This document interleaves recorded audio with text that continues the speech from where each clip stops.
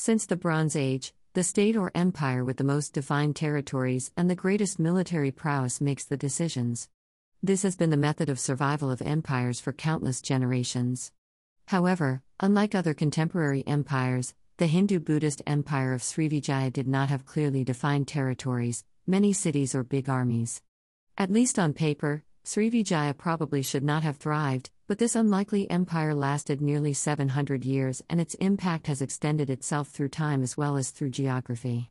At its height, Srivijaya ruled Southeast Asia and controlled the strategic Malacca Straits, which became a center point on the India-China trade route and most of the trade in the area. A Ganesha statue in Sultan Mahmud Badarudin II Museum Palembang.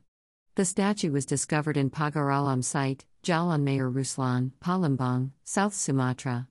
Located around 500 meters north of Angsoko Temple ruin.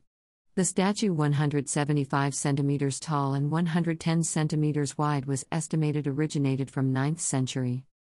Surprisingly, even with its reported riches and long history, Srivijaya was, for a long time, largely forgotten. Although Palembang, the capital of Srivijaya, became a part of Indonesia, even the modern Indonesian people never heard of the empire until the first hint of its existence was alluded to by French scholar Georges Coedes, who published his findings in Dutch newspapers in 1918, based on inscriptions found in Sumatra and the Malay Peninsula.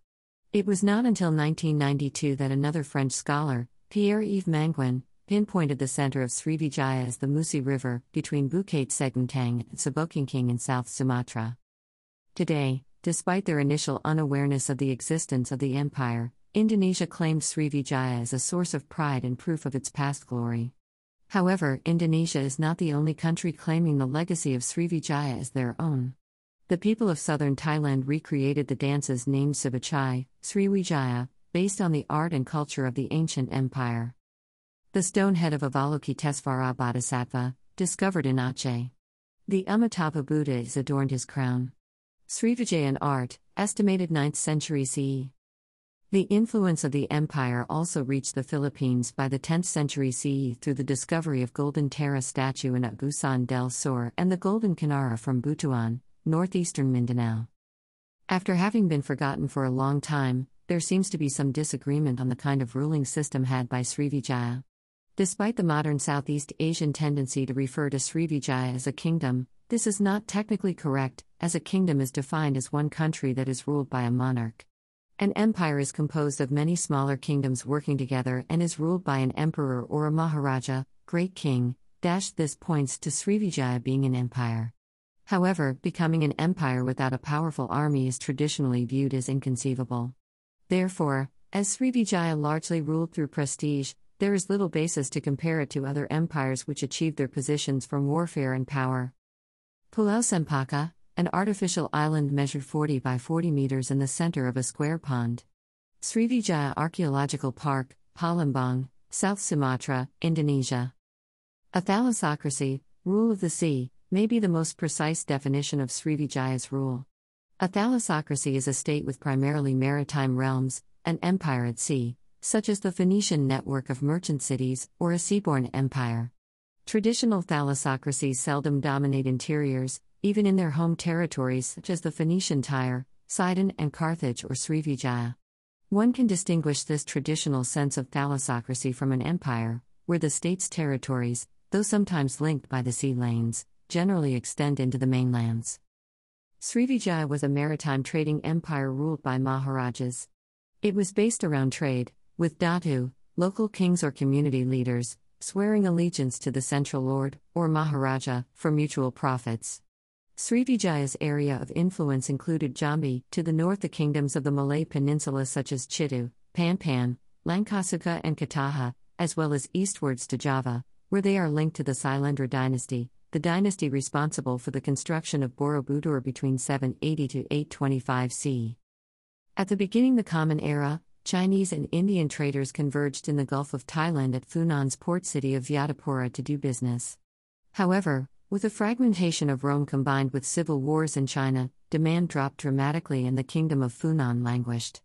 In the 6th and 7th century CE, trade began to flourish again with the reunification of China under the Tang dynasty. In terms of trade, the Western market was weakened due to wars in and around the Mediterranean. In this period, Rome was collapsing and had yet to be replaced by anything comparable. On the other hand, the Chinese market was expanding due to a flourishing economy, a result of peace and internal consolidation that occurred during the Tang dynasty. Sensitive to the possibilities that this new development entailed, the traders from the East Indies became interested in capturing the growing Chinese market and reviving the trade with China. When trade with China began to accelerate, instead of returning the Chinese commerce to the Gulf of Thailand, exchange of goods between East and West was rerouted from Funan to Palembang, a port city on the Straits of Malacca. A very probable cause of this new route was the business sense of the Austronesian sailors from the Southeast Asian islands. Recognizing China as a big customer and attempting to capture exclusive trade rights, the port of Palembang in Sumatra pledged obeisance to China as a vassal state, meaning that they were willing to treat foreign trade with China as tribute, and the goods they received in exchange were merely considered imperial presents. This way, the Srivijaya Empire became a part of the Chinese Empire in terms of the organization. By stroking the Chinese imperial ego, the Palembang traders were able to dominate the Chinese market, and by becoming a part of China, the traders were free to sail into Chinese ports with foreign goods to supply the Chinese appetite. Recognizing the opportunities that their position provided, the traders also purchased Chinese goods for resale in their ports to Indian merchants to satisfy the Indian appetite. The graceful gold-coated bronze statue of four-handed Avalokitesvara in Melayu Srivijayan style circa 11th century, discovered at Rat Apapastuo, Muarabulian, Indonesia. As the Indian merchants brought Hinduism and Buddhism with them, Palembang also became an important religious center, and an important port for the spread of religious ideas between India and China. Recognizing the need to expand their market, Srivijaya also promoted itself as a commanding cultural center in which ideas from all over Buddhist Asia circulated and were redistributed as away Vietnam, Tibet, and Japan.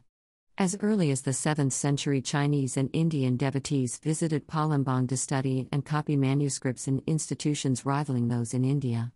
Due to the importance of Palembang as a cultural and trade center, wealth began to accumulate until Palembang eventually fully supplanted Vyadapura of Funan as the new center point between China and India. The traders of Palembang began to control the Straits of Malacca. With the control of the Straits of Malacca, all trade between the East and West was channeled exclusively through their hands. Dominating the Malacca and Sunda Straits, Srivijaya remained a formidable sea power until the 13th century. Their methods of achieving and sustaining power would not have been out of place as a modern business strategy. After gaining monopoly of the Chinese trade, Srivijaya mobilized the policing capabilities of small communities of Orang Laut, sea people or seafarers, providing facilities and protection for traders in exchange for low tax rates.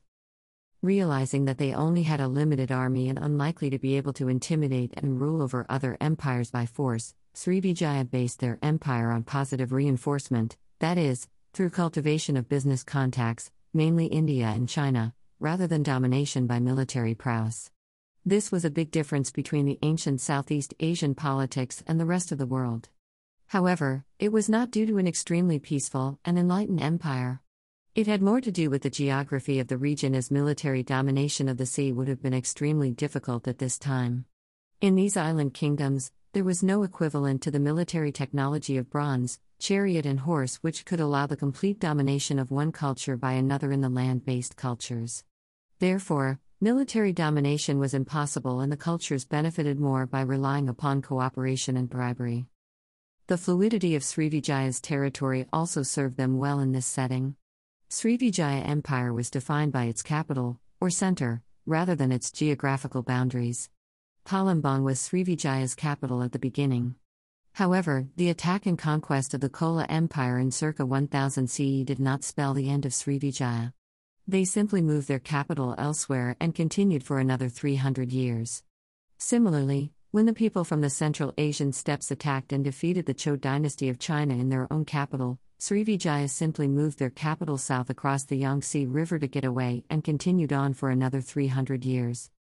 Kedukan Bukit inscription, 7th century, Srivijaya, Palembang, displayed in Tatuan Sriwijaya exhibition in November 2017. By the early 11th century, Srivijaya had been weakened by a devastating defeat in 1025 at the hands of the Chola, a South Indian maritime power. Chola launched an attack on Srivijaya and systematically plundered the Srivijayan ports along the Straits of Malacca. The reasons for this change in the relationship between Srivijaya and the Cholas are unknown, although there are theories that plunder made up an essential part of the Chola political economy. Although it seemed that the Cholas only intended to plunder Srivijaya, they left a lasting presence on Kataha, the remains of which are still visible at the Bujang Valley Archaeological Museum. The center of Srivijaya's power shifted to Melayu, a port located further up the Sumatran coast near the Jambi River. Talong Tuo inscription is a Srivijaya inscription measured 50 cm x 80 cm discovered in November 17, 1920 at the foot of Seguntang Hill, near Palembang, South Sumatra, Indonesia. The inscription is written in Pallava letter in Old Malay, dated 606 Saka, 23 March 684 CE. The successful sack and plunder by the Chola had left Srivijaya in a severely weakened state that marked the beginning of the end of the empire. The relationships between Srivijaya and its vassal states broke down in 12 CE. Having lost its wealth and prestige, the port cities of the region started to initiate direct trade with China, ignoring the exclusive influence Srivijaya once held over them. There was also a breakdown in culture and religion as the power of the Buddhist Maharajas was undermined by the spread of Islam. Areas which were already converted to Islam, such as Aceh, broke away from Srivijaya's control. Towards the end of the 13th century, the Thai polities from the north came down the peninsula, brought most of Malaya under their rule and conquered the last of the Srivijayan vassals. An Amaravati-style Buddha statue displayed in Sultan Mahmud Badarudin II Museum in Palembang. The statue was discovered in Seguntang Hill archaeological site in Palembang back in 1920s. It was discovered in pieces. The head part was discovered first, several months later the body parts were discovered, the leg part is still missing. The 277 cm tall statue made from granite stone commonly found in neighboring Bantha Island. The statue followed the Amaravati style flourished in southern India around 2nd to 5th century CE. The style was copied during Srivijaya era and the statue was estimated to be dated around 7th to 8th century CE. Srivijaya flew very quickly into obscurity, and it was not until the last 90 years that the kingdom's history was rediscovered, mainly through epigraphical sources.